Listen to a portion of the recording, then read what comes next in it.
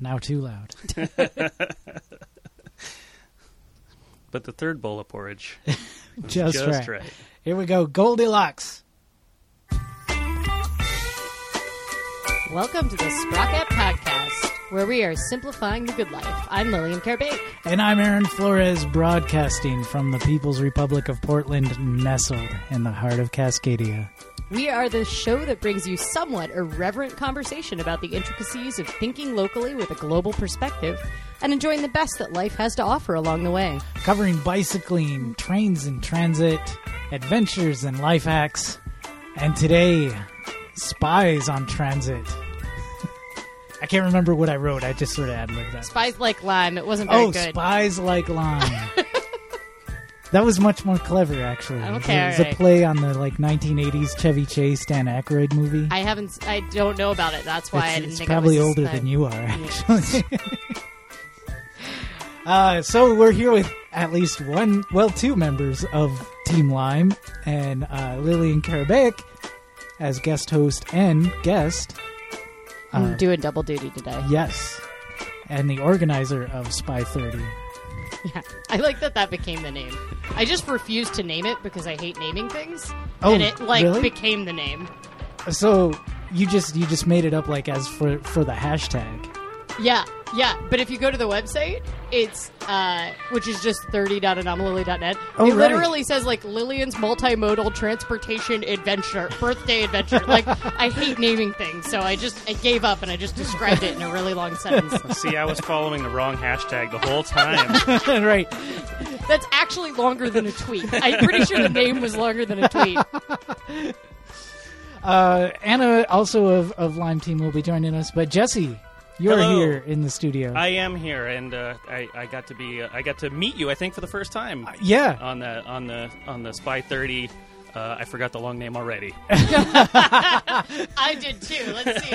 Look it This up. is great. We're gonna go. But yeah. Even though you've been a part of Stream PDX for a while now. Yeah, from the beginning. We as the last XOXO Fest was coming together, we really wanted to see how we could parlay podcast recording into that, and as well as parlay podcast recording into what was intended to be a permanent co-working space with the XO Outpost, and Taisha, I think, was the originator of the idea of having the Stream PDX thing be based out of a Airstream trailer, which is just awesome, and I had been kind of chomping at the bit to be involved however I could be in putting that together, so it came together. It was really good. And so you've been organizing meetups for Stream PDX. Yeah, and I was one of the crowbar swingers who kind of turned the inside of this. Oh, really? Yeah. Oh, we have you to thank for Yeah. a lot of this. Oh, I was there thank too. you so much. Yeah, I laid most of this carpet, which was surprisingly challenging because we were working with donated carpet, so we had to plan the carpet cutting for this curved space around which ones looked good. Yes. Yeah, I picked up each square for 25 cents at the Restore, and it just seemed like the easiest way to lay in a carpet for an irregularly shaped space for the budget we had, which was the nickels out of our couches, basically. Oh, right. Yeah. Yeah, we didn't really have much at that point. Well, we ended up having the fundraiser in order to pay for when the co-working space kind of ended up having to dissolve because the rent went up because Portland, we wanted to move it to a new space, and so we had a fundraiser to buy it essentially from XOXO, which kind of generously bankrolled us when we didn't have much of a plan to just park an Airstream in the middle of their co-working space. Which was pretty cool. It really influenced the acoustics of the Airstream. Like, you could tell when the door was open or not because there was so much of an echo in that warehouse. Yeah. Surprisingly, being outside now, I think, is better for our acoustics. Oh, yeah, definitely. Than being inside, which is kind of ironic. On my way here now, I pass a polished, new Airstream on my bike route to the Stream PDX. And I spend a lot of time going if our Airstream was that polished. I know. Polishing an Airstream is really expensive, though, guys. I looked into it. Could imagine. There's special Airstream polishers who's that's their job. These aficionados that really perfected the craft. I found the website, and I discovered I just literally left off a title, and I just said, Lillian turns 30 years old on July 7th, 2017. So for the first days of her 30s on July 8th, she is hosting a free multimodal scavenger hunt and urban adventure. I just refused to name it. So then Spy 30 just sort of like came because you needed a hashtag. I needed a hashtag that was shorter than free multimodal scavenger hunt and urban adventure. But it became like kind of a thing that day. Well, we should hold on. We should probably back up and explain that. Back up a little bit. Yes. I might have just explained it with my very long title. Well, and then it sort of was trending on Twitter for a while. Yeah, it was trending, so pretty much I won. Yeah, best birthday ever. Yeah. Who else? There was an actual winning team, but I won. And I mean, it was your birthday, so of course. It was my birthday. I don't know why I decided to run massive multi-city events for my birthday, but... People usually like sit back and wait to receive gifts. You decided, let other people take care of them, to do all the work, and this is a consistent issue in my life, but I haven't decided that it's time to address it, so I just leaned into it. Right. Future Lily's problem is figuring out how to relax. For all the reasons you could be trending on Twitter on your birthday, that's probably one of the better ones. It's not like a nationwide manhunt or something. Yeah, no, that's true. Maybe my goal should never be to be trending on Twitter again on my birthday. I'm really interested. So, do we need to do... What order are we doing this in? Should we just... I'm turning this the wrong way. There we go. Should we just dive into an explanation of what this is? I guess first, since or do you want to do calendar? We're already here, right? So, I guess... Yeah, okay. Or... I think most bracket listeners are pretty accustomed to the order. To the free form of... Or, we should probably all talk at the same time. Yes. 1, 2. No, about what happened today. Oh, yeah. Because first off, we've got a lot of voicemails from people who've called the at least 3, which is way more, than we normally get. Yeah, that's notable for a podcast of your size. Yeah. That there's a cosmological event and people people felt like they needed to tell us about it. Yeah. Also, like you didn't know. Oh, no. Yeah. Maybe they thought you had forgotten. Right. We've been pretty quiet about it on Twitter. But yeah, so I just walked out my door, and luckily enough, I had a clear enough view of the sky that I was able to see. We didn't actually explain what happened. We didn't. Yeah. No, I just went right into it and said, "This is what I did." For people that are not located in a state that is in the path of totality. You may not have been all of the conversation being dominated about traffic and the sky. For the what was it? For the last month and a half, at least. It's been pretty nonstop. Right, and the shortage of eclipse glasses. That's the story you'll never stop hearing. Yeah, and the Amazon bogus I had ones. Extra. Right. Oh, you monster! Someone just dropped some in. Someone just dropped some in our mailbox one day. Oh wow! They're like, did the U.S. mail just decide to drop? We care about your eyes at USPS. Well, not my eyes, apparently. Oh, you didn't tip your mail carrier on Christmas, I never know who to tip and who not to tip. That's a good union job. So the eclipse happened. Yes. Where did you go? Much of Oregon was in the path of totality. Yeah. I mean, Oregon lucked out. I mean, obviously because we're the westernmost in the path of totality, which is the most metal name of almost any astrological Good point. Although I think I'm officially over the word totality after today. It was like really exciting, and now I'm just like, all right, guys.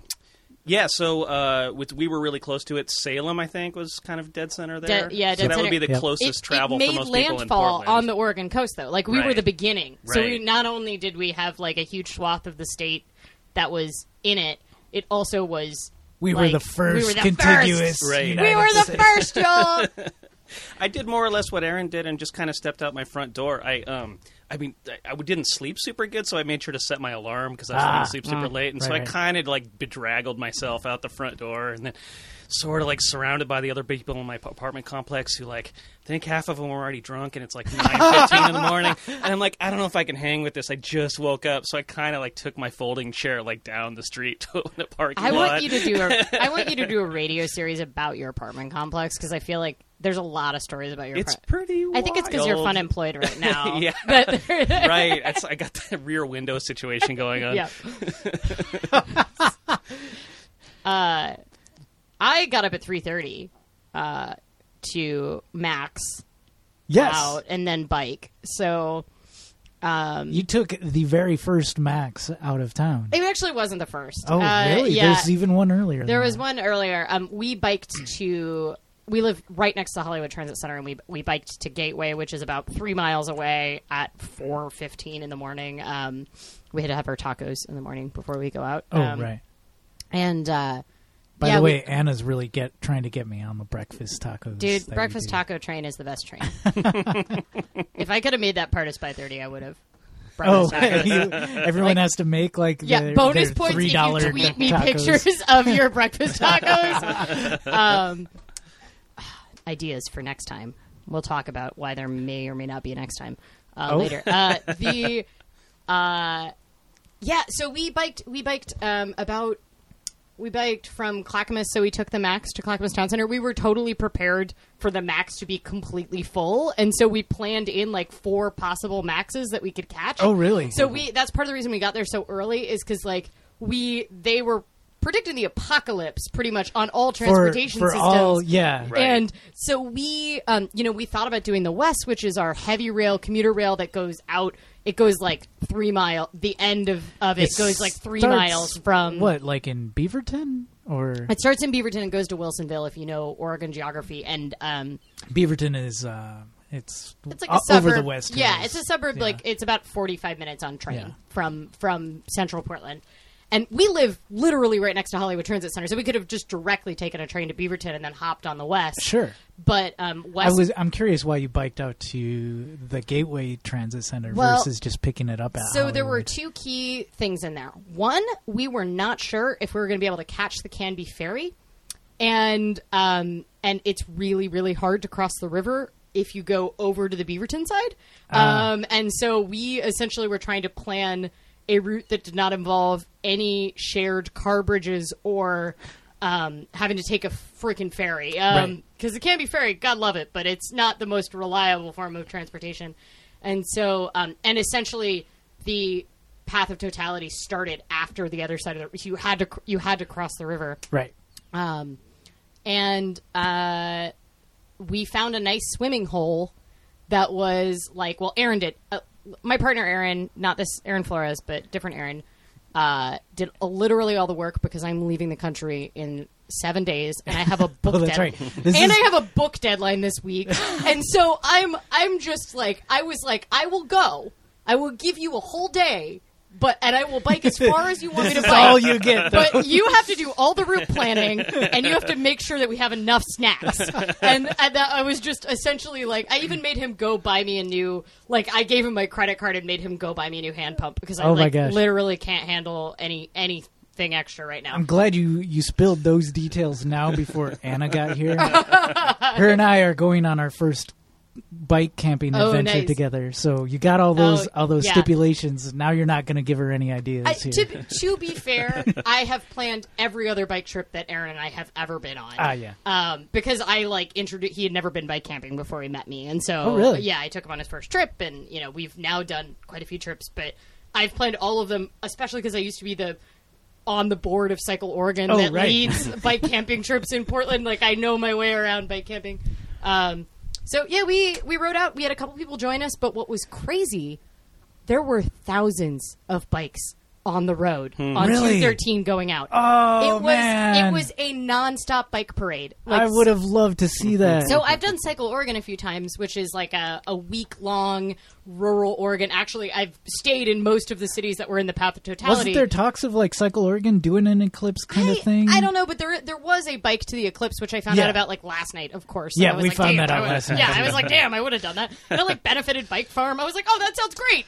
Shit, really? Yeah, I love those guys. I saw it like when I was at the bike shop getting chain lube before riding out today, and I was like, oh, darn it. It was like, so Cycle Oregon is like, what's really cool about it is that it's on regular roads. They're not closed off. It's not like a race, but they do try to like, they put big road signs up that say thousands of bikers on road this weekend to like alert drivers. Yeah. And they like warn, they get it out in local media because these are all small towns. So they tell people like, hey, don't run into bikers. But it's all like, I am incredibly unusual on Cycle Oregon.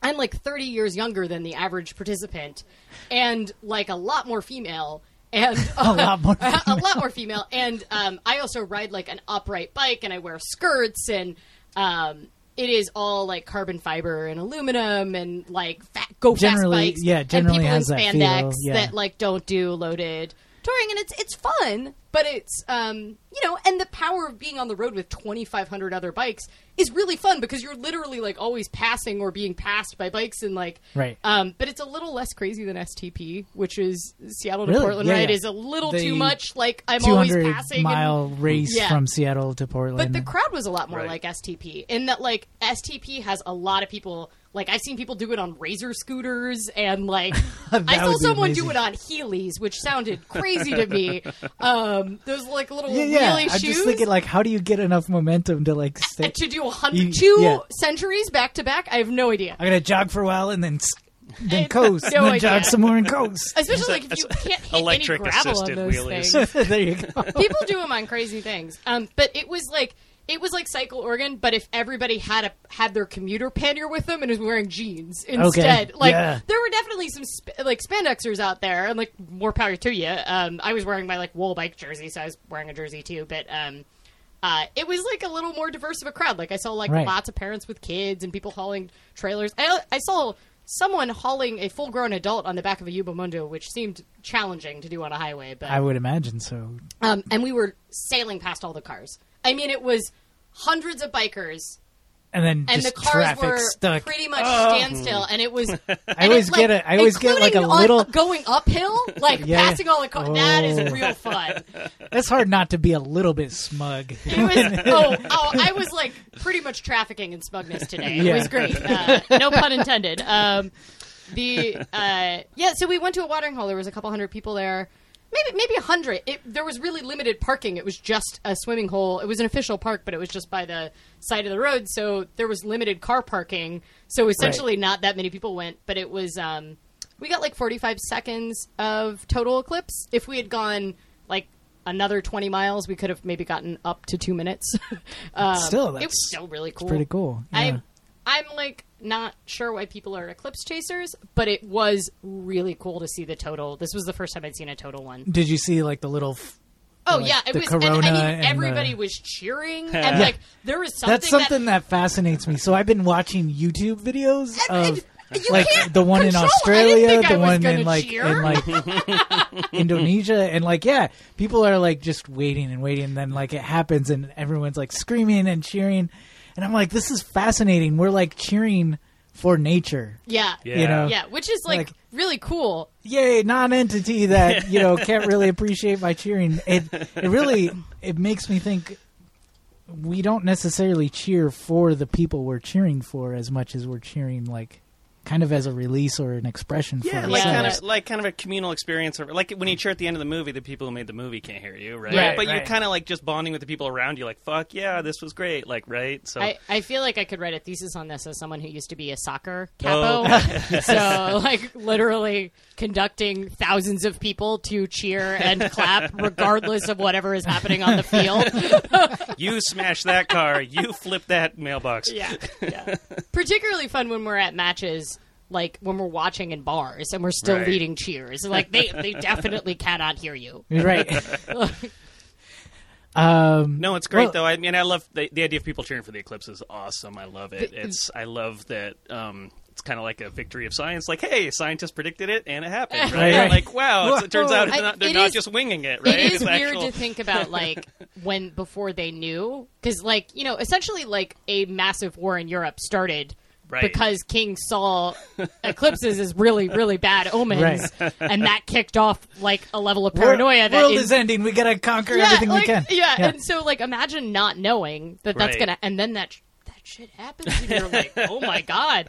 We went out with our friends, and they brought their 8 and their 11-year-old, and the 8-year-old said, I am not ashamed to say that it was so cool that I cried real tears. Oh, yay. That's pretty awesome. Yay. Yeah, the not knowing about the eclipse is a key plot point in a Tintin, that French comic for young people. Yeah. Prisoners of the Sun, Tintin knows an eclipse is coming, and they're captured by these like ancient Incan tribe, or Tintin wasn't the best at being like racially tolerant, but anyways, he declares that he'll blot out the sun to show that the gods are on his side if they don't get let go, and then this eclipse happens. And I think because I was so young when I was reading those books, that was the first time I'd ever heard the word eclipse, so that was how I learned about it. Oh, yeah. Yeah, I don't know. The eclipse was it was fun. I biked 50 miles today, which I totally need to do before I like film a video this week and finish a book. And Yes, definitely. Leave on a I think trip it's in 7 preparation days. for it. Anna has just joined us. Hello. Try it again. Nope, not yet. No. Are you there? Am I here? Yes. Yeah. Okay. All right. All right, now we have 3 members of Team Lime. Team Lime. Do you want a drink? Preferably a lime-themed drink. Is it in the trailer? It is. Again. They're right there. Again, sir. I don't think Aaron mentioned, but he hand assembled a basically improv DIY cooler. Second time. For the second time, filled with on theme drinks. Well, I was afraid because I got here kind of early. I was afraid that they would get warm. So you got 20 more pounds of ice. No, it was only 7. It was only 7 pounds this time around. No, but yeah, it's a genius device. Ingenious. Yeah. All right. And incidentally, this was completely subconscious. I guess it's not coincidental, like you said, Jesse. This is not coincidental. I don't think it's subconscious either. I think you're trying to con us and say. I was not thinking about this, but I'm so clever. I didn't even know I was doing this. So you brought subconsciously you bought lime LaCroix, lime kombucha, and a lime kolsch from Burnside Brewing. Yes. And you're going to say you didn't even notice? I didn't. I totally didn't think about it until you guys pointed it out. When you were checking I took a picture of all the drinks, so hopefully they can put them up in the show notes. Oh, yeah, totally. The guy at the register wasn't like, oh, you like lime, huh? No, they don't ask questions. They don't ask questions. Another one of these lime lovers, just get him out of here. So much green. Well... We were talking about the eclipse, but it might be time to transition into the actual topic now that you're here. Sounds great. Which we have covered pretty much not at all, except to make fun of me for not having a real name for it. So, and for blowing your whole birthday on going way overboard to make something for everyone else. Did you know the name of the event for Lillian's birthday? Spy 30? That is not the name. We just found this out. That's earlier. what everybody called it. Well, I thought that's what the name was too. The answer is that I hate naming things, so I just didn't name it, and I called it a free multimodal scavenger hunt and urban adventure in an effort to not name it.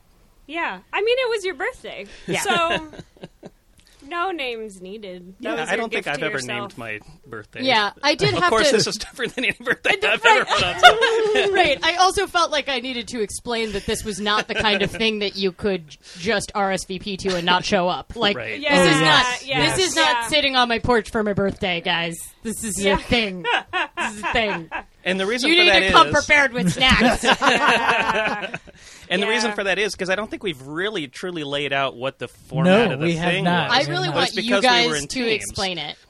But as participants, I want you brought your passport, which I did. I forgot. I've had it pinned up on my corkboard because I like it so much. Look at this great picture of me. I keep seeing your. This is terrible radio. Your photo, your passport photo. But that's awesome. We have all of those stored in the thing that we took the picture of. Oh, and nice. So we are going to put them all up when we write the. We did a terrible job of wrap-up blog posts and feedback. We ran the event. Why would you want to? Because I got to remember I did this. Yeah. Exactly. Absolutely. I do have some really good participant feedback that I'd love to share, though. Yeah, they're really good. But let's explain what it was first. Right, get it in the chamber. But yeah. Well, since Aaron's running off, I guess maybe it falls to me to try and explain this. I need to get another drink. Please just punch in and just correct me all the times I'm wrong. But it was a more or less all day event / competition where about 10 teams ish of kind of 3 to 6 people per team. Yep. Except one mega team, but they had kids. One mega team with kids. We counted the kids as half. One cheating team who brought their cheating, super brilliant children I knew it. as ringers to ruin us. Divided into, and then participated in a all over the city and kind of almost all over the county scavenger hunt, spy kombucha themed scavenger transportation. Yeah, kombucha made a big appearance. Yeah, there. that's right. Yeah. I think it's so at the beginning, everyone met their teams, which you had pre-planned. And did a little kind of like pre-recon stuff, and then we all set out. And based on a hand-assembled passport booklet, which I still have mine. This is like all out. This is really nice. The corners are rounded on it. I just want to point out, thank you very much to Joey Hagedorn, my friend who flew up for the event from San Francisco, who is very. He's. I was working on these kind of freaking out because literally I was assembling them like the day before, which was my actual birthday. So yeah, I had this like corner rounder that's like from Martha Stewart Living, like it's like meant for making cute things in your. And I was like, I need to assemble 80 of these, and he assembled them all with me. We cut and assembled them all, and so much so that we killed the corner cutter, and he struggled out the last couple. I had to leave for winding on the yacht, but I had booked a massage for my birthday, and he was like, which is so what most sweet. people would do for their birthday. Yeah. And then that's it. Right. That's a big birthday for me. I had like a laundry list of activities I needed to complete. I was like, I have to go to the Rose Garden. I have to go get a massage. And then I need to assemble 80 passports. And then also I need to send out all of the information ahead of time for this event. And, coordinate a team of 15 volunteers. And, yeah. Right, right. And then there was the showrunners, 15 volunteer showrunners, so making it happen. So, 7 missions can be done in any order. They're all here in the passport booklet, and each one is worth 50 points. Almost all of them have, like, variants or extra credit that you could do for additional points, and one of them was kind of all small things that kind of add up and can be multipliers. We did okay. I thought we did okay. We crossed the finish line. Yeah. Hey, which all of the teams finished. Yeah. I just want to. Yeah. I was really worried that it was like gonna be too hard, and every team completed and finished the mission and made it back on time. Well, that's cool. So I feel pretty good about that. Although the team was 7 people, where they all had to take passport photos as the last challenge. Like sent in a picture of them taking all the passport photos, and we're like, we'll have kids and 7 people. We're gonna give them. We're gonna give it to them. And the scoring was kept track of via Twitter, where as your team completed each challenge, you would send a picture of proof. Hashtag of the challenge and hashtags by 30, which is how the name sort of how we kind of glommed onto that name. Yeah, I mean, whatever. I'm fine with this being a name. I just didn't want to name anything because I think naming things is the worst. And as a small business owner, I constantly have to name things, and I hate it. Like I would if it was, I would totally like hire myself out as a naming consultant. See, I literally have talked about wanting to put someone on retainer that can just name things for me. Like, I want that more than I want a lawyer on retainer. I can look over my own contracts, but naming stuff is the worst. That's a different story. And you and your partner had built a tweet scraper. My sweetie Aaron made all the software, which is because he's also a crazy person that thinks that. I mean, he just built me like a very complicated website for this trip I'm going on that like tracks my location at 5-minute intervals. He also built a tracker for your time for the traveling to the eclipse. Oh, well, that was actually the website he built for the trip, and we were testing it out for the Eclipse. Oh, so that's great. actually you'll be able to see my route from Dublin to Shanghai in a week, starting amazing. in a week, and you'll be able to see where I'm at on that. I now know why, maybe, he has an appointment at Clever, and it says it has to be done by the end of the day, and I suspect maybe it has something to do with... Never mind. We should edit that out. It's not a HIPAA problem. But it's all clicking. Well, let's go back to like team makeup, because very few of us actually knew each other. Well, Lime Team. The two of you Team knew each Lime. other. Team Lime forever. Cheers. Team Lime forever in these lime-themed drinks here. Till the end of Lime. Do we have to like all take a drink every time there's a lime song? I like that 3 of our drinks are non-alcoholic, and we still have a drinking game. Yeah, gosh. It's fine, guys. I'm gonna get so probiotic. Yeah. But anyways, we didn't know each other at all, and most of the teams didn't really know the majority of each other, right? I wouldn't say that necessarily. No. So I was mentioning before the podcast that like one of the funnest things about this was it. So I run a ton of events as my job, right? Like, so right. I've been a fundraiser for years. I run a lot of like political events and fundraising events, but this was the first time I'd run something where like not only could I just decide not to invite someone. Like, I could just, it was my freaking birthday party, right? Like, I was running it like a real event with, like, actual event planning skills, but I also was like, it's my birthday party, I can do whatever I want. Right. And because of that, it kind of felt like wedding seating arrangement to make teams, but, like, with an extra level of complication, because I had to factor in, like, how fast are they? What are the team's different energy levels? You know, how competitive are they going to be? I had a lot of people come to Portland to participate in this. Like, I had friends fly in from other cities, and so it was really important that like an out of towner didn't get. I couldn't have an entire all team the of out of towners because it wasn't super important to have Portland knowledge, but it was definitely helpful to at least have one person. Right. And like a couple of those people don't live in Portland anymore, but used to, and I sort of had to kind of weigh like 5 years ago, are you gonna like know all the neighborhoods or like. You know, there's a whole bridge and a whole new transit line went up since then, and so, and also, like, people that ride transit versus people that don't. Like, because I knew that there were some ringers who, like, you know, one of the people who participated is a Max driver. I didn't know that. That's great. That's great. That is... I was sort of like, okay, well, I gotta be careful. Right. Put all the human anchors on his team. Yeah. Well, and I also like it was fun, just like a wedding where you get to be like, I want these people to know each other. Yeah. Like I love these people, and I think, and they're from totally different parts of my life, and I like want them.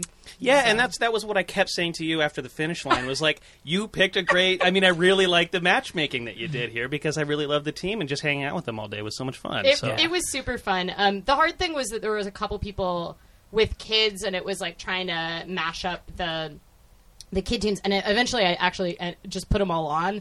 But there was an 8 and 11-year-old, and then like a 1-year-old, and that so it was like, okay, well, how competitive are you interested in being? Because I knew the parents of the 1-year-old are actually probably going to be really competitive, and initially I was going to match them up with. So credit where it's credit due. The structure for this game came from a game I played 4 years ago called Who Whacked Fairless Square. Yes. That was run by was it Portland Afoot. Yeah, I was going to say Oregon Walks, but I didn't. Yeah. It was Portland Afoot back when I was on the Portland Afoot podcast team, but it was so that was both you and Michael Anderson? That was our podcast. Yeah. And so here's the thing, it's my favorite day in Portland I've ever had was that game. Oh. And so part of the reason I wanted to recreate it was because I was like, I really want to make this happen again. But I also wondered how much of that was due to the fact it is the only event I've ever been to in my whole freaking life that I did not organize in some way, run the bar. I didn't even participate in the planning in any way because I finished my thesis the day before. Right. So I didn't get to do I was invited to do the dry run and help with planning, and I had no capacity for it at all. Right. And so I went in cold. I knew nothing about it. I didn't know the sponsors. Like, for me, that's a notable accomplishment to go to an event and not already be, like, assigned to work the door at the very least. So part of this was maybe just testing if the event was really fun if I was running it. Right. So, maybe I have control issues. It was really fun to run. Like, I organized an event for 9 years called Bowie versus Prince. Yes. Really massive bike ride in Portland. And I was going to end it on year 10, but then they both died in year 9, and I was like, okay, this is is the year to end it. And the reason I was always wiped at the end of that ride. It is it's a long ass ride. It's a long ride. It's actually not that many miles. It's just it's like a 9-hour long ride. Yeah. And it increasingly became, just like I used to organize the WNBR, and it increasingly became about organizing a dance party that I run for pretty much no budget, that is safe to get 1,500 people and their bikes into. Right. And making sure that we, like, don't get the cops called on us. And you can't drop...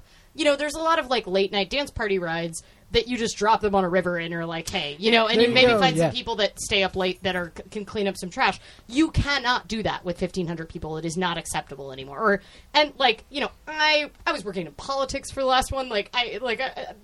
I know all the city council. I am going to get that call. Right. Like, the PPB has, since the very first year of the ride, has had my number ahead of time and knows the route, and they know. And it was so stressful. Like, I normally go to bed at, like, 9:30. That ride, I never got to bed before 5 a.m. I'm literally, like, cleaning a warehouse in 5-inch platform boots at 3:30 in the morning, trying to shove the one last drunk person into a taxi. It's being a nightclub owner, pretty much, And I had to hire security and run a bar, and it's like, and I spent all of my time fundraising. I had to spend a bunch of time finding sponsors to be able to run a dance party instead of running a bike ride, right? Which is I started this because I wanted to dress up in funny clothes and ride bikes. Ride the bike. I didn't want to stay up till 3 a.m. and let alone 5 a.m. And so this was the first time that I was like, oh, well, if I'm going to do it myself, it's going to be in the middle of the day. It's going to end at 4. So you can still go have dinner. Oh, yeah. I mean, if you look on the website, the schedule literally says, like, we will be wrapped by 7:30 because I like to go to bed. Yep. And I did not want to be, like, doing dishes until midnight, And so it was really fun to run. So the thing about Bowie versus Prince is that every time after I ran it, I'd be like, never again. The next day, I would be wiped, and I'd be like, oh, I'm never doing this again. I would struggle my way out to brunch, and then inevitably to the venue to, like, sweep up a bunch of cigarette butts, and, the next day. Oh, you have to go back. Oh, almost always. There's always something, right? Yeah. Like, bike racks to be picked up. Like, I have to, like, organize transport of massive bike racks to park 1,500. But, it's just a huge event for, like, I don't get paid for it. And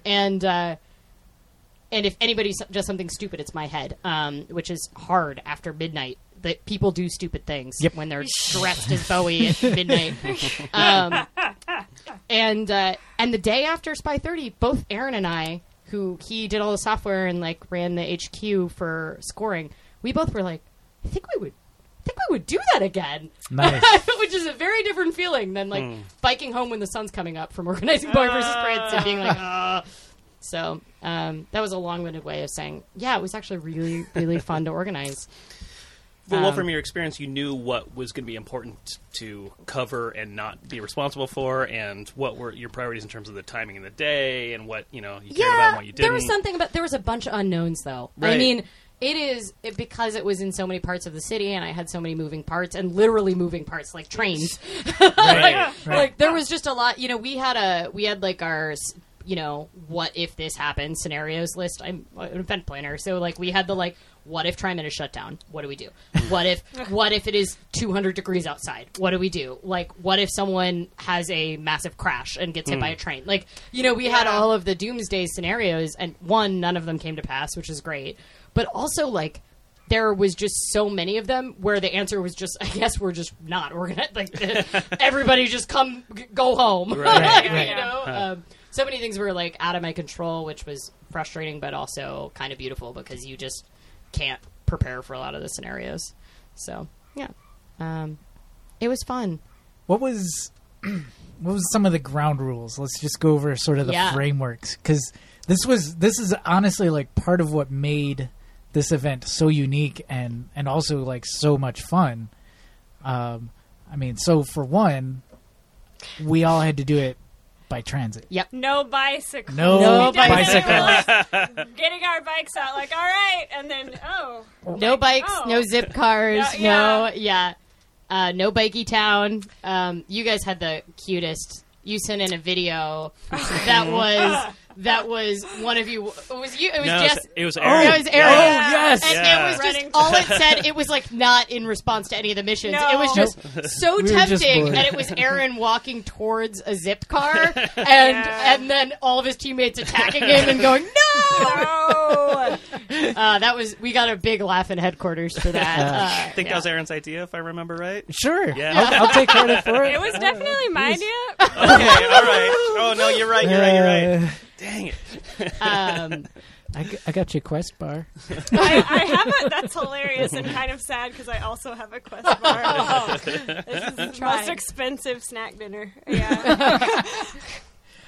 So yeah, had to be done all by transit. No bikes, no rideshare. Yep. Nothing like that. All of the events, or what you would call, I don't know. Yeah, the missions. Missions. Yeah. Thank you. Were all sort of transit related as well. Well, they were all near a transit thing. We designed the missions, and then I had my dad drink some whiskeys and design a story around it. Like, the story definitely did not, as you could tell. I mean, it was fun, but it wasn't like an overwhelming story where you're like, the one that we all didn't have to like put on personas or anything. You know, oh god, if I had made it like a murder mystery thing where you have to like have a costume and learn it, that's too much. You are a foggy winter bottom of the hill people. I went to one of those and it was such an amazing birthday party as far as the effort that went into it, but like I had to be a croupier and I was like, I don't even know what a croupier is. Crap, do I have to learn how to deal poker cards? That's the first time I've even heard that word. Yeah, it was stressful. That was really stressful. And I think it fell apart because they wanted too many people at the birthday party. The beauty of it was, like, you've got this sort of overlying framework, but yeah, you didn't have to, like, I mean, I still sort of was in my quote-unquote spyware. Yeah. But you didn't have to, like, really, I don't know, you didn't have to take on a persona. Yeah, I guess. yeah. No, the story was purely incidental. But like, if you tell people like you're going to compete to ride the most Max trains, it's less attractive than telling them like there is a spy themed thing. But and the theme did carry through in terms of like what the stops were and what the people like the volunteers that we interacted with and stuff. Like the number station was super cool, and getting the visa photo was super cool. We and had that all so did tie many into more the mission ideas than we could possibly like. So this actually, the Stream PDX studio was possibly going to be one of the mission stations. Oh, really? Nice. And then it was like... Is it like come in and record a thing? We were going to make people record a podcast and like send it in as like a... Oh, that would be amazing. It was good. They were closed that week, and honestly, I'm really glad we didn't do it because I think it would have been really hard to coordinate. Sure. And one of the main reasons we didn't do it is there's no rail stop right next to here. Right. So you would have had to walk or catch the bus, which is... we had some people with visual disabilities that we like... didn't necessarily want to put them up for having to walk a bunch of blocks. Sure. And so, although there was a fair amount of walking for everybody, I would say. Yeah. Yeah. I don't remember how many miles we walked, but it was you got your 6 steps or 7. We got the steps in. Yeah. We failed to mention one of the. So let's go through all the missions. Yeah, sure. Oh, do you want to? I have the. I feel like I want you guys to describe them. I have my own ideas about them, but I want to hear your ideas. Well, I'm going to make one of you guys do it because it's. We can take turns. Yeah. I mean, coming into my team, I there was a little bit of like getting to know you period at the beginning before we actually set out, which was really good because there's a little bit of like, well, we don't know each other that super well, just like on how to interact, but we also don't know each other super well in terms of like, do you know anything about the bus lines? Yeah, that was one of there's our a first little bit of like dipping our toes, like so. I've ridden the Max a bunch. There's 4 lines. There's yellow, blue, green, red. You're missing one of them too. I better not be the one who knows the most on this team because I know nothing. There was a lot of that sort of. Yeah, I don't know, deer in the headlights kind of like... Do you know what we're doing? Yeah. Will you make an agenda plan? Yeah. It was pretty clear to me, like, from the get-go that, like, all of us had, like, a little piece of something. Yeah. You know, but none of us... And as far as Team Lime goes, Lime. Yeah, drink. That wasn't a pun. Oh, God, Making you drink anyways. Let me think on.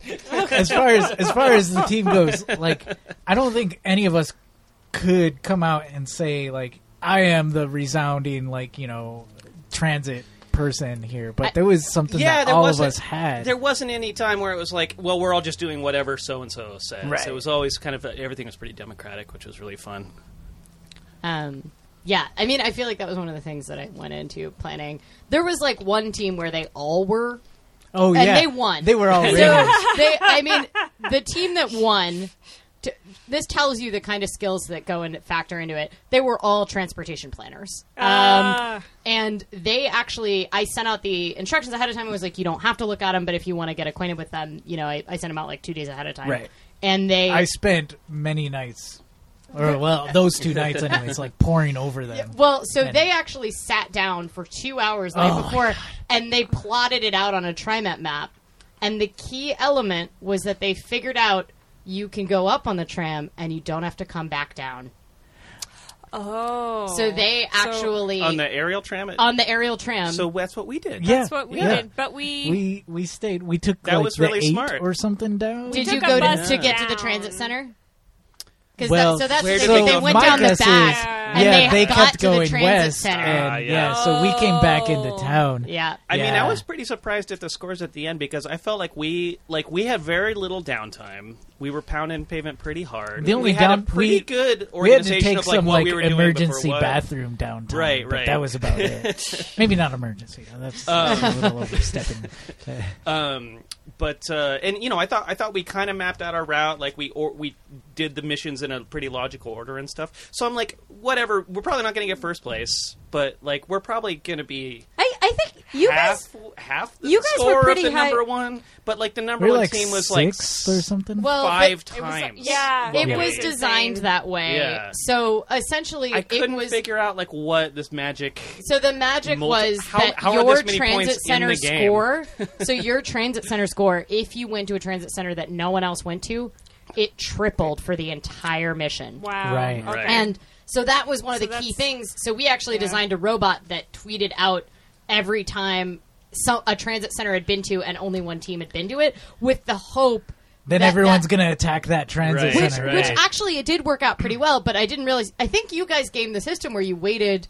Were you the team that waited till hours after you had been to the transit center No, to that tweet it wasn't out? us. Because No. a couple We teams had a figured few out that was delayed, happening, though. and they went to far out Oh. transit centers, and then they held on to the tweets so that teams couldn't. Oh, snap. We yeah. did bat some cleanup on some teams that thought they were going to get a ton of points, and Yeah. then we kind of cleaned up after them. Like, Yeah. no, thank you, we got that one too. Yeah. Yeah, So I did. we did do some of that. I did like to see. I think your team was one of the teams that did it, but so that you got the auto tweet that retweeted it and said like, Team Yellow has been the only team to Yes. visit the We got that a Sunset couple Transit times, Center. and I was like, we won't be for long. Yeah, and I loved it when people like reply to the tweet with their tweet. I was Yeah. like, not anymore. We did do that with someone, yeah. I thought that was really good. And like this is the thing that worked really well in the game design. Literally, no one has ever been so excited about visiting a transit center, right? So Right. It's true. It's true. Like, transit centers don't necessarily enjoy the best reputation. Yeah, right. Right. No. They don't Right. usually inspire so much like competition to visit Right. them. So, we haven't described the missions, guys. Sorry. Oh, yeah. We sort of did now. Well, the first mission is Transit Spy, in which you have to board, at least 5 different public transit lines and obviously tweet a photo. And then you get bonus points for a transit route that isn't part of TriMet's fleet. What was that? Yeah, we could. What? We had a couple Wave. guesses. So the real key to getting this. So what a lot of people kind of found, it was on a Saturday, and a lot of those suburban lines don't. They only come into Portland because of weekday traffic. However, the way to get it was to go to Union Station, because the Wave is parked there for most of the day on Saturday. So you could have taken a picture with the Wave without it really getting onto it. And that would have counted. Because I literally said Wave in there, but it's a non-Portland transit system. We decided not to cheat, though, so... It's not really cheating. It's not cheating. Where does Wave go? Goes to Tillamook. Oh, okay. It's actually one of the most underappreciated low-car camping... That is the Tillamook bus. I've taken it. Yeah, it's good. I didn't know it was called the Wave. It's called the Wave. Just call it the Tillamook bus. Yeah, it is. It's a transit bus that it runs like 4 or 5 times a day, depending on the day of the week, and it takes you from downtown Portland all the way out to Tillamook, and then it's only back. Or back, and it's only 12 miles from Tillamook to Cape Lookout, which is pretty much my favorite bike camping spot on the coast. Except if you want to build a fire. Well, not so it depends on the time of year. But yeah, it's and what I like about it is it actually can be a winter bike camping. Like you can go book a yurt at Cape Lookout in the winter. Right, yeah. And so if you're willing to ride 12 miles in coastal winter weather, that's not that much. Great, but it's not pretty doable. Either, you can curl up by your theoretical fire you might be able to build by the end. Well, in a yurt, a little bit easier. Yeah. There's a heater in the yurts. Anyway. So that's the Wave. We're getting off track here. I'm sorry, guys. That's all right. Some more information on the Sprocket podcast. Yeah, never happened before. Mission 2. Intercept. Sorry, this is the one we already mentioned. Visit at least 3 official transit centers and tweet a photo of your team at each, with the transit center's name visible in the background. Which a lot of people got hung up on that. Yeah. We got one where it's because people didn't want to leave their train. No. So Exactly. And it's like, guys, you could have taken a picture at any like there's no way to prove. Yeah. So yeah. Yep. There was a couple, like, we ran out, took a picture, and, like, ran back. Yeah. I was really impressed when teams managed to do that. I mean, the thing is that the transit center tends to be a terminus for a lot of transit centers are terminuses for lines, so often there is a really long layover that then you can just go back. So, and then the next one was Air Lair. Oh, yes. That was take the aerial tram, right? Yeah. But which had one of the most impressive moments of the entire day. Yes. And so glad to hear that. Everybody was like, How did she do that? Break into somebody's house last night? So you had to look down to get the secret code in order to activate, what was it? It was part of the name of the destination that you have to land at the end of the entire thing. Yeah, it was the numbers to the address for the end destination. Okay. Yeah. You guys are all going into this not knowing where the end destination is. Right. Which, although I did tell you it was what neighborhood it was in, because I didn't want people to, be like, oh crap, I'm on the other side of, not, If someone, broke the code incorrectly and they're headed out to, Newburgh or something. Right. Well, and I just, because it was transit-oriented, a lot of people didn't have their bikes, so it was like, oh, you're going to have to... They'll have to leave a car in the neighborhood or whatever. Yeah, sure. So, people may not even know, but there's an aerial tram that's part of the public transportation system in Portland, and it's really cool. I actually just go out there and go on it just for the nice view, and not as part of my commute or anything, but it's a cool place to take people when they're new to Portland. It's actually a cool little 10, 15 It's cool to even just minute. Watch sometimes. Yeah. The little, I don't know and what that's a you call relatively them. recent development too. So Well, cool. and I worked under it for a year. There's the North America's largest bike parking area. So I was a bike valet. So I worked starting at 6 a.m. parking bikes at the bottom of the tram because it's relatively small. It can fit about 40 people. So, OHSU is the #1 employer in the state, which is on the top of a hill. It's our hospital. Right, and that's and why it the aerial the tram two halves of the campus, because they had nowhere to grow because they're on top of a hill, which is a terrible place to put a Travel One hospital. Right, and on the bank of the river, so they can't grow into the river either. So it takes 2.5 minutes by the tram, but it takes 20 minutes by car to Okay. get up to that from the campuses because it's up a hill. So it's a pretty phenomenal piece of infrastructure, but anybody can ride it. Right. A lot of people don't know that. And you can use the free bike valet at the bottom to park, even if you're not an OHSU employee.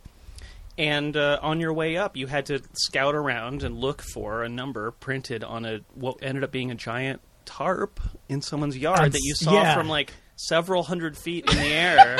So how did this happen? Yeah, what's the story? How did this work out? I have amazing friends. My friends Kim and Brad live underneath the tram. And initially we were going to put it on their roof, and then we realized like they're actually close enough that we actually just put it up on sticks in the backyard. Okay. Which ended up being a lot safer for us to do. But yeah, we did like I had to do like a trial run to make sure I could like see it from the tram. And then Brad was amazing, and he actually set it up on the morning of, like, we set it up on like tent sticks essentially in the backyard. And it was like 105 degrees in the like week before my birthday. Oh, right. Yeah. And I had to make that. I live in an apartment. I don't have a yard. So I had this massive like 15 by 25 banner that I took out into the courtyard of my building and was like, which is like has a restaurant like on the ground floor. Right. And everybody was just watching me in like 100-degree weather, like make these giant numbers on this. And I had so many wait staff come out and be like, what is she doing? Right. Yeah. So you got another person trying to communicate with aliens, obviously. Yeah. And then I would explain what I was doing, and it made even less sense. I was like, oh, yeah, so I'm making these numbers to put on a tarp in a backyard for this so that people could see it from the aerial tram for this transportation-related scavenger hunt I'm running for my 30th birthday. Totally normal. Right. Oh, another one of those. Yeah. So, that was Air Lair Mission 4? Transit T. Transit T. Did we... The whole thing was like kombucha themed. That was a kombucha one, yeah. There was a secret kombucha economy in the spies. It was complicated. Thanks, Lillian's dad. Yeah. Thanks, Lillian's dad. It's a whiskey, and then Lily is editing for some. He had like a 2-paragraph digression about the Iran-Contra hearings in there. Oh my God! I want to read this.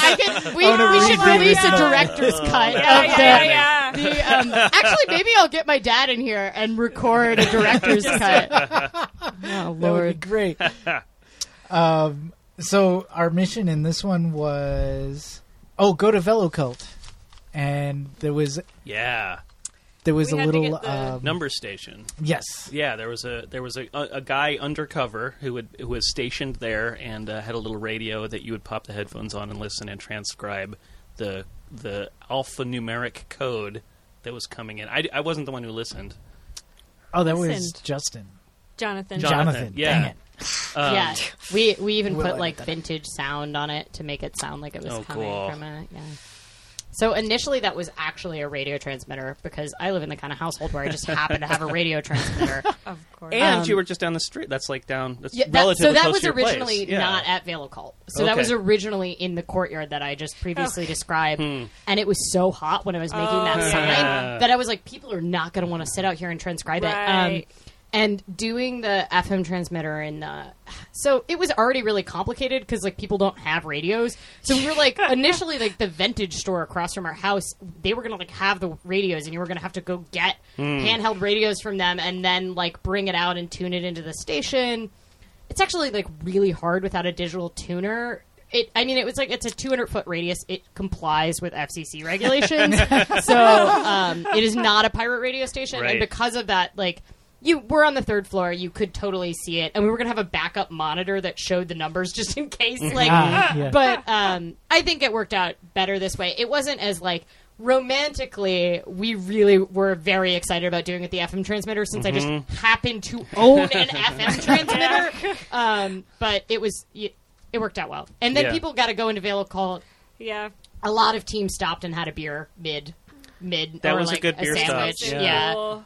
Yeah, except we were just... Yeah, the sound was so good. Yeah. In that transmission that we left the pennant there. We had to run and just squeak by to make it to the which might be the next one. But that's what lit the fire under. Was the karaoke bus that we were trying to do that make amazing Kesha number. Oh, yeah. Yes. Yeah. Little do you guys know that all of the volunteers had extra pennants for teams that lose their pennants because I have a what if things go wrong list. Well, the only people we could have got one from on the bus would have been the bus driver, who's not an internal there was guy, a volunteer so he station. wouldn't have had one. No, there was a volunteer station. Oh, there was. Okay. Lauren Hudgens. Well, I wish we. We literally held up the. We literally stood in front of the bus. I was on the bus. That's right. You had just gotten on it, and we were preventing it from leaving with our bodies. Well, Medusa, there was a song, and Jonathan ran back. Yeah. So maybe to get there the pennant. So one of the bonus points was for bribing. To keep with the theme, bribing the driver of the karaoke bus, which we haven't even got to as a mission. Right. But I was like, props if that team just figures out they can just bribe the driver. Like, that's very... One of the teams bribed the driver, which was really just tipping, right? With a good picture. One of the teams actually literally bribed the driver to go slightly off his route to stop and drop them off at the... In Industrial Southeast, there's like a furniture store that has the actual PDX carpet. Oh, very good. Yeah. Because you got bonus points for a picture with the PDX carpet. And they knew off the top of their head that they had that there. Yeah. City Liquidators, that's the name of it. Yeah. Yeah. And I actually Very wondered smart. if a team was going to figure out that it was at City Liquidators and Made in Oregon, and teams made it to both stores, figuring out that they could do that. We got a postcard. I think we got it at Made in It was a Oregon. Made Okay, in yeah, Oregon. yeah. I was impressed still with the gotta teams who mail that actually out. went all the way to the airport. At least one or two, right? Yeah. Oh, I think about half the teams went. Oh, Yeah. really? Yeah. Wow. They were hoping to... Well, that's not really a transit center, though, is it? No, but right before it is. bonus for Cascade? one of the... Cascade is a transit center, which makes literally no sense to me. From There's no other lines that go there. there is a couple bus lines that do. Oh, interesting. But Cascade is a transit center, which is part of the reason we built this. We were initially going to have a station at the airport. Actually, we were. Oh wow! We were going to make every team go out there. Yeah, we were going to work with the airport staff. The volunteers who station themselves at the info booth there, which I've never understood why anybody does that as a volunteer gig. I didn't know it was a volunteer. It's a gig. volunteer gig. It literally says volunteer Wow. booth. I'm starting to understand, like, if you're retired and you just like talking about your city. I don't, because it's like fun to see visitors' enthusiasm. I guess I don't know. Sure. But we were thinking about how to, because they're actually very amenable. I've worked with them for a lot of conferences, and so PDX like loves it. I mean, they like retweeted like all the tweets that anybody did from. TriMet, the streetcar, and Bikey Town. Hilariously, I mean, they were all Even though over it was this. banned from So let's talk about the whole Twitterverse. Oh yeah. Portion of Oh, this. we didn't describe the karaoke. Oh bus. yes, the karaoke bus. So you had to get a picture of your team singing. There were 3 stops for the bus, and the bus would kind of travel between the 3. And it had a transit tracker where you could go to a website, right? Of course, because Aaron, yes, your partner. This was genius. By the way, you could go to a website great. on your phone and see where the bus was, and kind of reverse engineer where on the which stop it was headed to. We got tricked by it a little bit though, because we couldn't tell if it was traveling which way or counterclockwise. The route. So it was doing like a horseshoe or a loop. Because it kind of had to take Sandy either way, and we started heading one way, and we're like, oh no, wait, it's going the other one. So we doubled back. We're going to make it a U. So we were going to do it at out and back, and the main reason that we the way that we structured is because teams get twice as many chances to catch it. Right. Like it will have a shorter wait time, but we thought about a lot about the routing. That was actually one of the harder things to do, partially because I don't drive. And so I had no idea. I was like, this is I don't know, buses. Where do cars drive? I'm like, we'll just take down Tillamook, right? And we'll like turn on, a bike boulevard. So I had a lot of trouble. That was actually challenging cut to through do. a backyard, sure. Well, and we had to do a lot of figuring of like, okay, so what's too close and too far from max lines, and also like, can we make it so it's something that makes it faster to get and it did make it faster to get from essentially OHSU stop the aerial tram up to Vale Occult if you decided to do that. However, there were a bunch of transit centers on the way if you went on the max, so some teams chose to do one way or the other, but Yeah, we had to think a lot about that, but also how long does it take to sing a karaoke song? Like, we were, like, factoring a lot of, like, really? If there's a queue in and 2 teams show up, and then will they have to stay on for an extra loop? Right, or they're going to miss a stop if they have to do their song still. Yeah. Sure. Here's the thing I learned about Karaoke Bus, guys. It was a great idea in theory.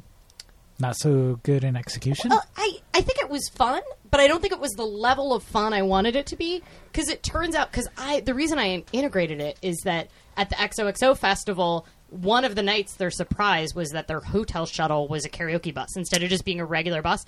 And I had a freaking fantastic time. It was like, I never knew that it was a life goal to sing Bjork dressed as Bowie while going over the Willamette, but it was. Like, I checked off that bucket list item as I was doing it.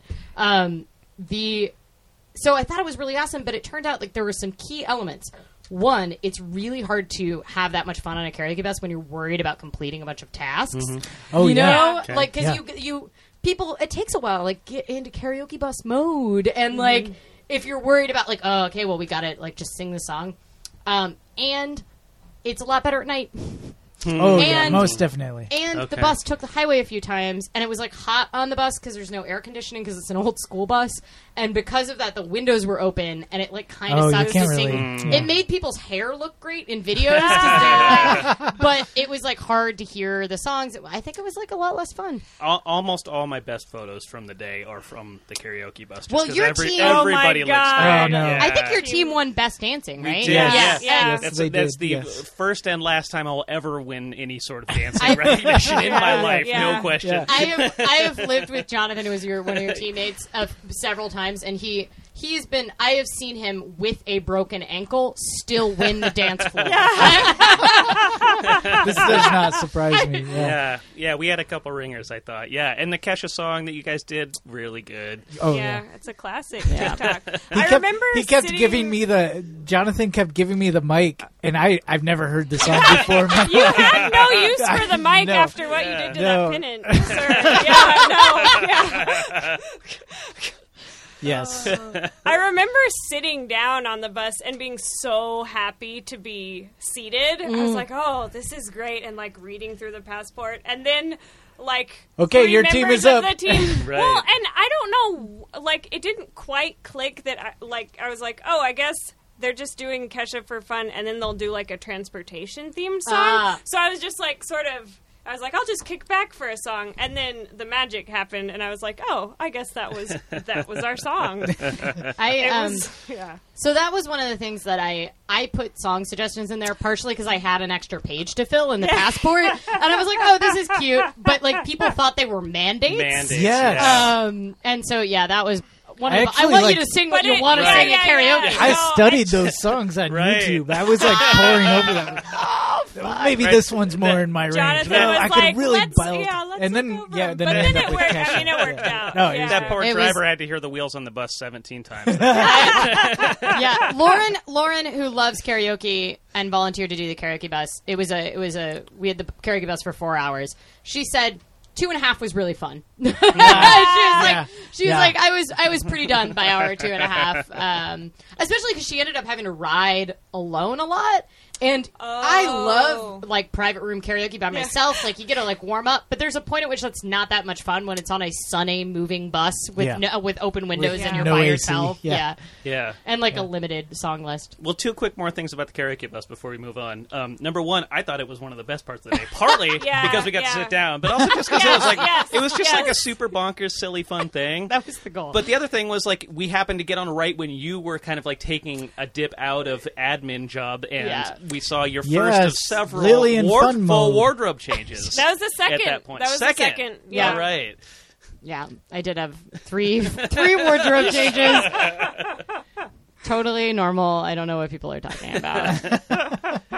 This was part of the planning of the day. I thought it was a success, you had your beginning They were wardrobe. all transportation themed, too, because I'm a ridiculous human. My beginning of the day was, like, my serious spy romper. It was, like, black and white. But then I had, like, a map of Berlin scarf cape integrated into it that I sewed on. And transit-themed sunglasses. which I just happened to own. That I got on I just got on the streets of Paris, and then I my belt for the romper was I used what's it called? The Shrinky Dinks, and I made myself earrings based on all the transit systems that were in use, so I had to switch them out. So I had like an aerial tram earring, and I had 4 different types of. I used actual TriMet buses, so I had a Type 4 and an old one. Oh my gosh! And then my belt buckle was a Type 2 Max, so I had like a double Max belt buckle. This was really a thing I needed to be doing. Was making Shrinky Dinks while organizing this event. This did take it back a little bit. Yeah, no, feeling like a wedding where there were these like as the like guest, like small waves of guilt of like, oh my god, she worked so hard. But then like realizing, oh, like this is fun for you. Yeah. This is also fun for you. Some people I don't are feel crazy so enough bad. that they have fun. Yeah. No. Most of the cute things at the end party were all my mother. So yeah, oh, those were really cool. Yeah, she went over needs to be paid for that work. I mean, not that specific work. Please tell her that. I've been trying to tell her to open an event planning business. She used to work in politics, and so her and before that was a florist, and so like her skill set is such a random collection. But it's just like, the right skill set that you need. Yeah. That's amazing. We kept being like, you need to do this and get paid for it. And she's like, oh, I wouldn't put this much work in if I was getting paid. And we were like, what? Something about that logic is flawed. She did hand cut out circles for the curtain to the garage. She made all of we had transportation station, fake station posters that looked like... Oh, right, yes. Yeah. And those were all... I have the Hollywood in my house now. But she hand cut out all those letters. Oh, really? She, found the font from New York City subway system. And oh, my gosh. I know. That's amazing. What a trip. I mean, I also hand-designed passport stamps in a fucking passport. That's true. Yeah. So, real quick, we should probably wrap up a little bit. Oh, yeah. We didn't really finish. No, we didn't even get to the last mission. Oh, yes. This motorcycle is just doing laps. Can I get a LaCroix before we... Sure. I got this.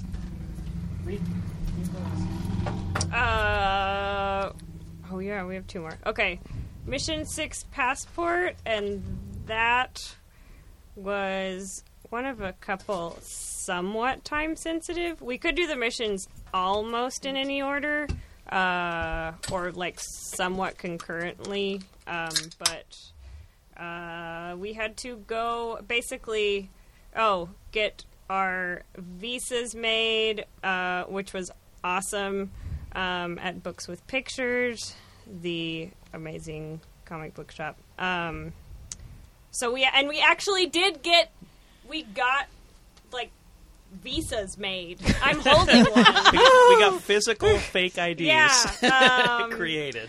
Which one of my more proud fake graphic design moments. Yes. No, so good. I photocopied a bunch of visas, which I think is patently illegal to get the right back pattern. Oh, right. But if you look, it's actually the TriMet Max system. Oh underneath that back pattern is yeah. So yeah, there was a page in the passport that was a fake visa with no photo, and you had to go there, find the undercover agent who would take a picture of you. Yeah, a on photo the spot, sticker, not just they didn't just hand you tape. Yeah, print out a photo sticker that you could peel and stick into your passport to That's make a fake visa. An amazing piece of machine too. Yeah, it's a cool kit. Yeah, Aaron did all the planning for that one.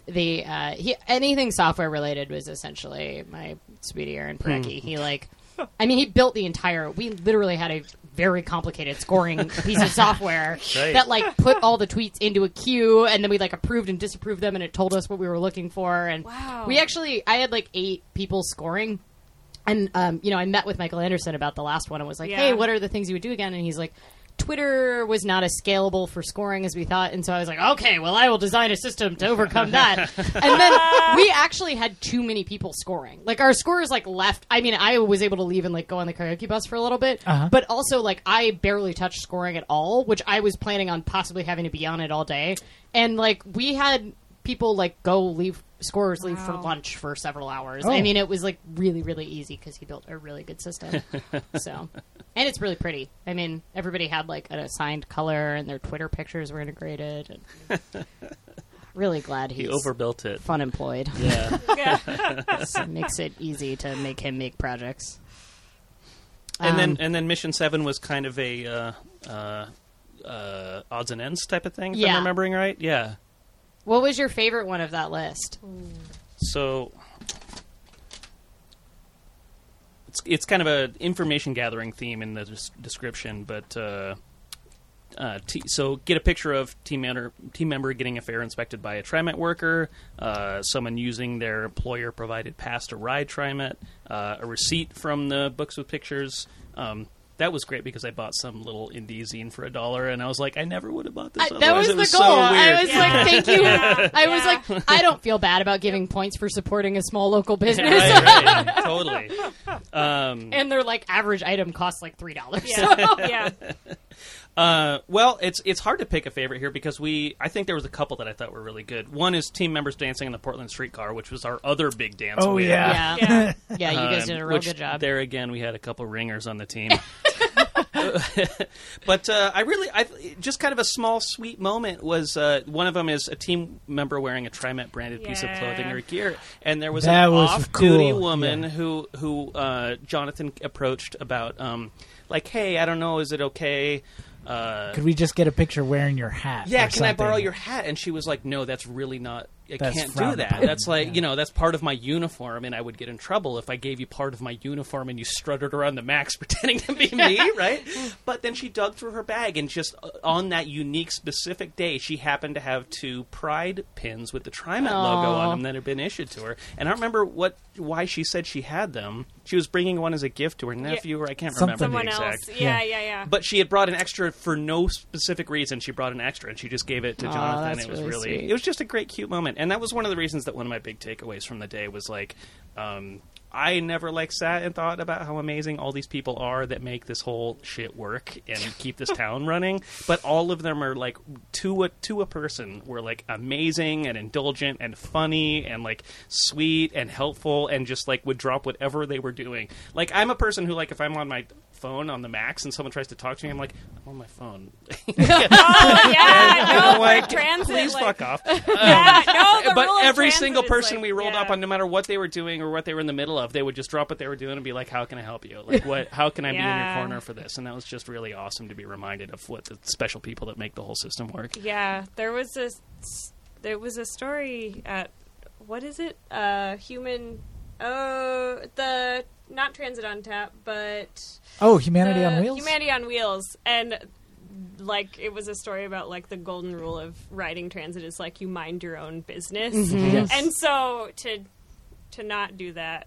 Right, to predicate the whole thing on bugging people on public transportation. And everyone was a very good sport. Yeah. I had warned TriMet ahead of time that this was coming. So the bus drivers that were on shift that day were at least vaguely, or if they had been paying attention at morning roundups. But they also get called in at 4 a.m. That's when they start. So I've been in the bullpen a few times. That's where they all, that's where TriMet drivers come from. And the 4 a.m. drivers are a very different mood than the 7 a.m. drivers. I imagine so. Actually, they tend to be the more chipper crowd. It's very interesting. The 4 a.m. drivers. 4 a.m. drivers come with their own coffee versus the 7 a.m. drivers. Oh, okay. That was one of my favorite from a scoring perspective was High Five, a TriMet employee who was on this list. And I got such adorable photos. It was like really cute. So, yeah. And I also loved how stoked people were to get fare inspected and how much people worked really hard to convince people that were not fare inspectors but were TriMet employees to fare inspect them. Right. I could be stealing this. Ride. How would you know? There unless were you inspect it. That were like obviously not even on the Max that were like sitting at the Max station and they like kind of cursory looked at it like for a staged photo and I was like, I'll give you points because you like went out of your way to ask a TriMet employee to check your fare. We definitely approached a guy at an off-duty driver. Yeah, he was just sitting at a bus stop outside of Books with Pictures. Yeah, he was great. Yeah. We had one driver that was so excited about it that a team gave them their passport because this guy was like, I think they had an extra one because like their team had gotten moved around, so they had an extra one, but they gave him a passport, and he was like, "This is great! I'm going to look this up when I get home." Yeah. And he was like super stoked about it, and that made me really happy. So that's great. Yeah, and I think the pennants work better. One of the things with Portland Photos, it was balloons, but TriMet was really concerned about like blocking line of vision for drivers and stuff, and the pennants worked really well because you could safety pin it to your bag or something and wasn't going to get in anybody's line of vision. So that was probably the best thing I did for TriMet. So teams went to 9 different jurisdictions over the course of that, and our youngest participant was 8, and our oldest participant was 68. So that's amazing. Yeah. And it just goes, I think it's a great testament not only to like the TriMet system or the public transit system and how well it works, but just how much fun one can have. Yep, scavenger hunts on a $5 pass. Right. We rode for the whole day, went all over everywhere, and saw all kinds of different things for $5. It was really mind-blowing. People don't really realize how far you can get on TriMet. Well, hopefully someday TriMet pays me to organize this for them, and then how cool would it be for like an annual like kind of thing for TriMet? So like people may know that I used to be a grant writer for transportation nonprofits, and so I strongly considered actually asking Metro to be a fiscal sponsor for this. Really? Yeah, and like I almost had 501c3 status. I was getting an umbrella sponsor, and I was just going to apply for like a $500. They have like small events grants that like are about like connecting with your city and like meeting your neighbors. And I was like, oh, we're doing all of these things, right? And Metro's really they fund our transportation system in the region. And I ended up deciding it was like too weird because it was my birthday party, and it's like weird to be like, "Hey, government agency, would you like to fund my birthday party?" So my business just funded it.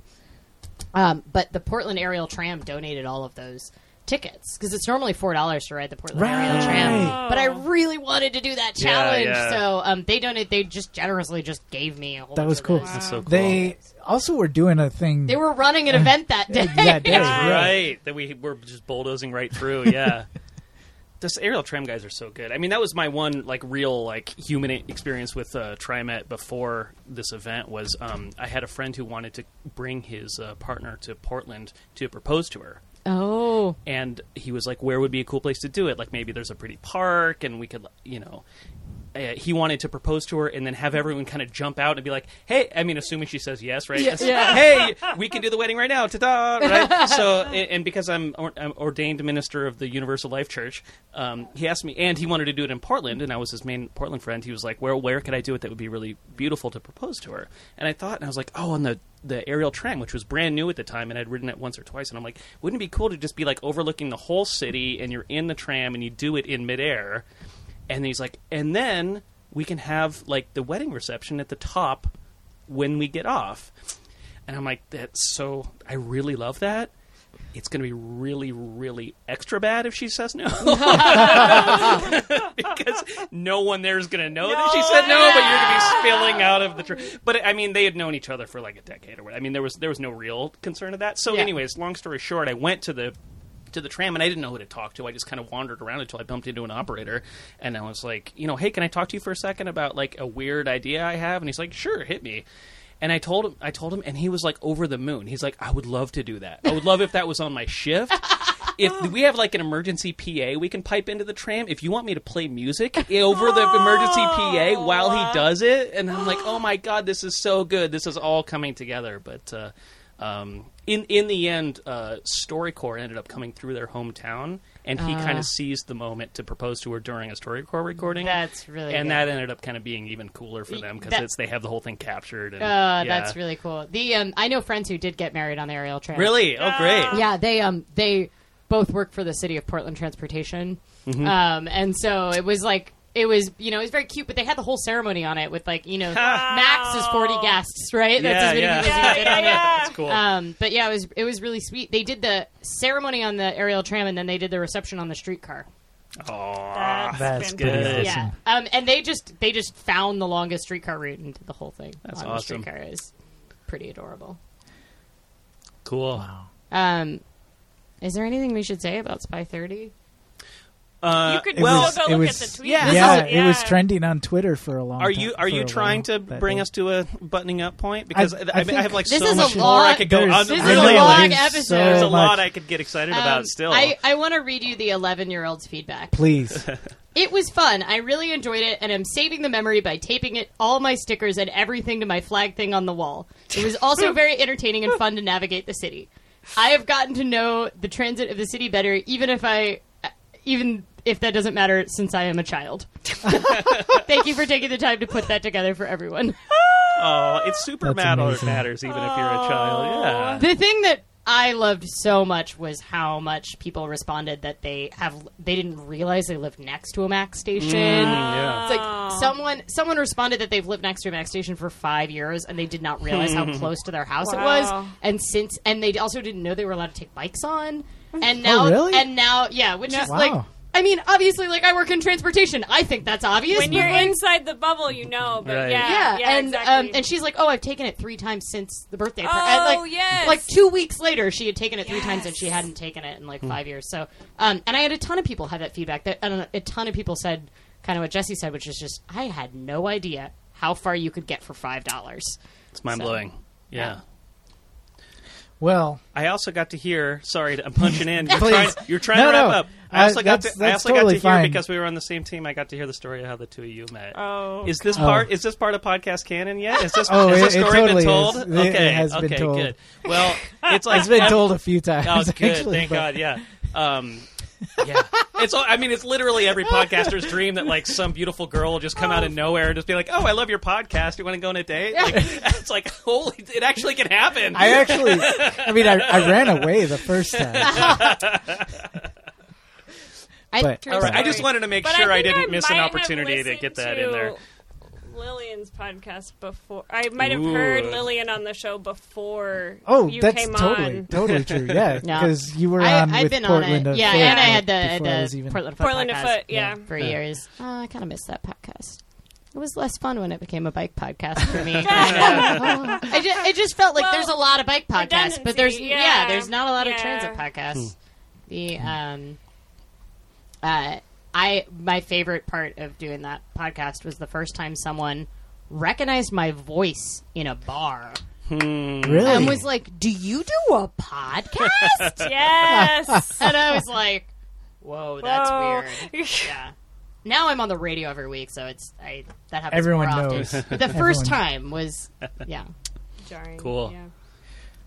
Well, I'm going to say let's skip news and mail.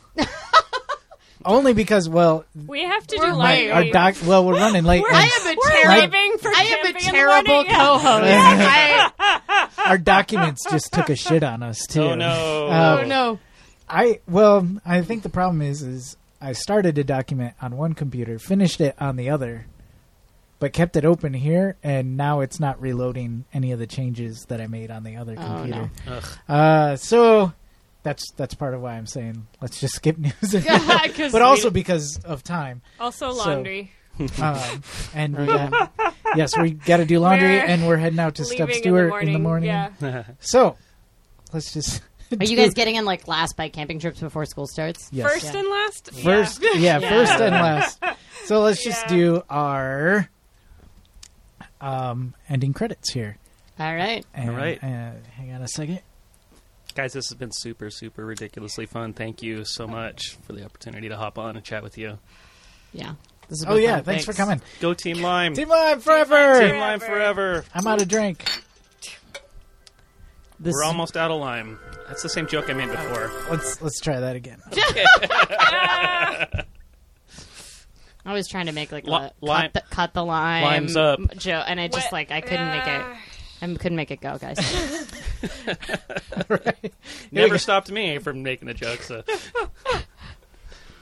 Sprocket Podcast is produced at Stream PDX Community Audio Studio thanks to the generous support of Open Signal. Our website is thesprocketpodcast.com. Email to thesprocketpodcast@gmail.com. Twitter @SprocketPodcast. Thanks to Ryan J. Lane for our theme music. Hurt Bird for our headline sounder. Marcus Norman for graphic design. And thanks to sustaining donors Logan Smith, Shadowfoot, Katharina Mellengard, Wayne Norman, Doug Robinson, Ethan Georgie, Justin Martin, Eric Iverson, Cameron Lean, Richard Wazinski, Tim Mooney, Orange and Purple, Glenn Kubish, Matt Kelly, Jim Gooden, Eric Weiss, Doug Cohen-Miller, Todd Park, Chris Gonzalez, Dan Gebhardt, who's a time traveler, Zoe Campagna, Dave Knows, Chris Smith, Christy Caster, Caleb Jenkinson, JP Cooley, Peanut Butter Jar Matt, Patrick Archain, Sebastian Poulet, Mark Lowe, hope I pronounced that right, Rich Otterstrom, Andrew in Colorado, Drew the Welder, Anna Krista, John Wasserman, Andre Johnson, King of Division, Josh Zisson, Richard G., Guthrie Straw, Brandon Shelby, Aaron Green, author of We Were Like Sons and founder of the Regranary, Campsite, Mac Nurse David, Kathy at Cycling, Walking, Eating, Talking, Nathan Polton, Chris Rawson, Rory in Michigan, Michael Flournoy, Jeremy Kitchen, David Belay, Tim Coleman, Mr. T, Harry Hugel, Ed Whitman, EJ Finneran, Paul Culbertson, if that's your real name, Brad Hipwell, Thomas Scatto, Keith Hutchinson, Ranger Tom, Joyce Wilson, Ryan Tim, Derek Wagner, Jason Oftenberg, Microcosm Publishing, David Moore, Dennis O'Brien, Todd Grossbeck, and all of our former donors who helped us get this far. Now brush your teeth. And go to bed. You guys have a lot of friends. Yeah. It's exhausting.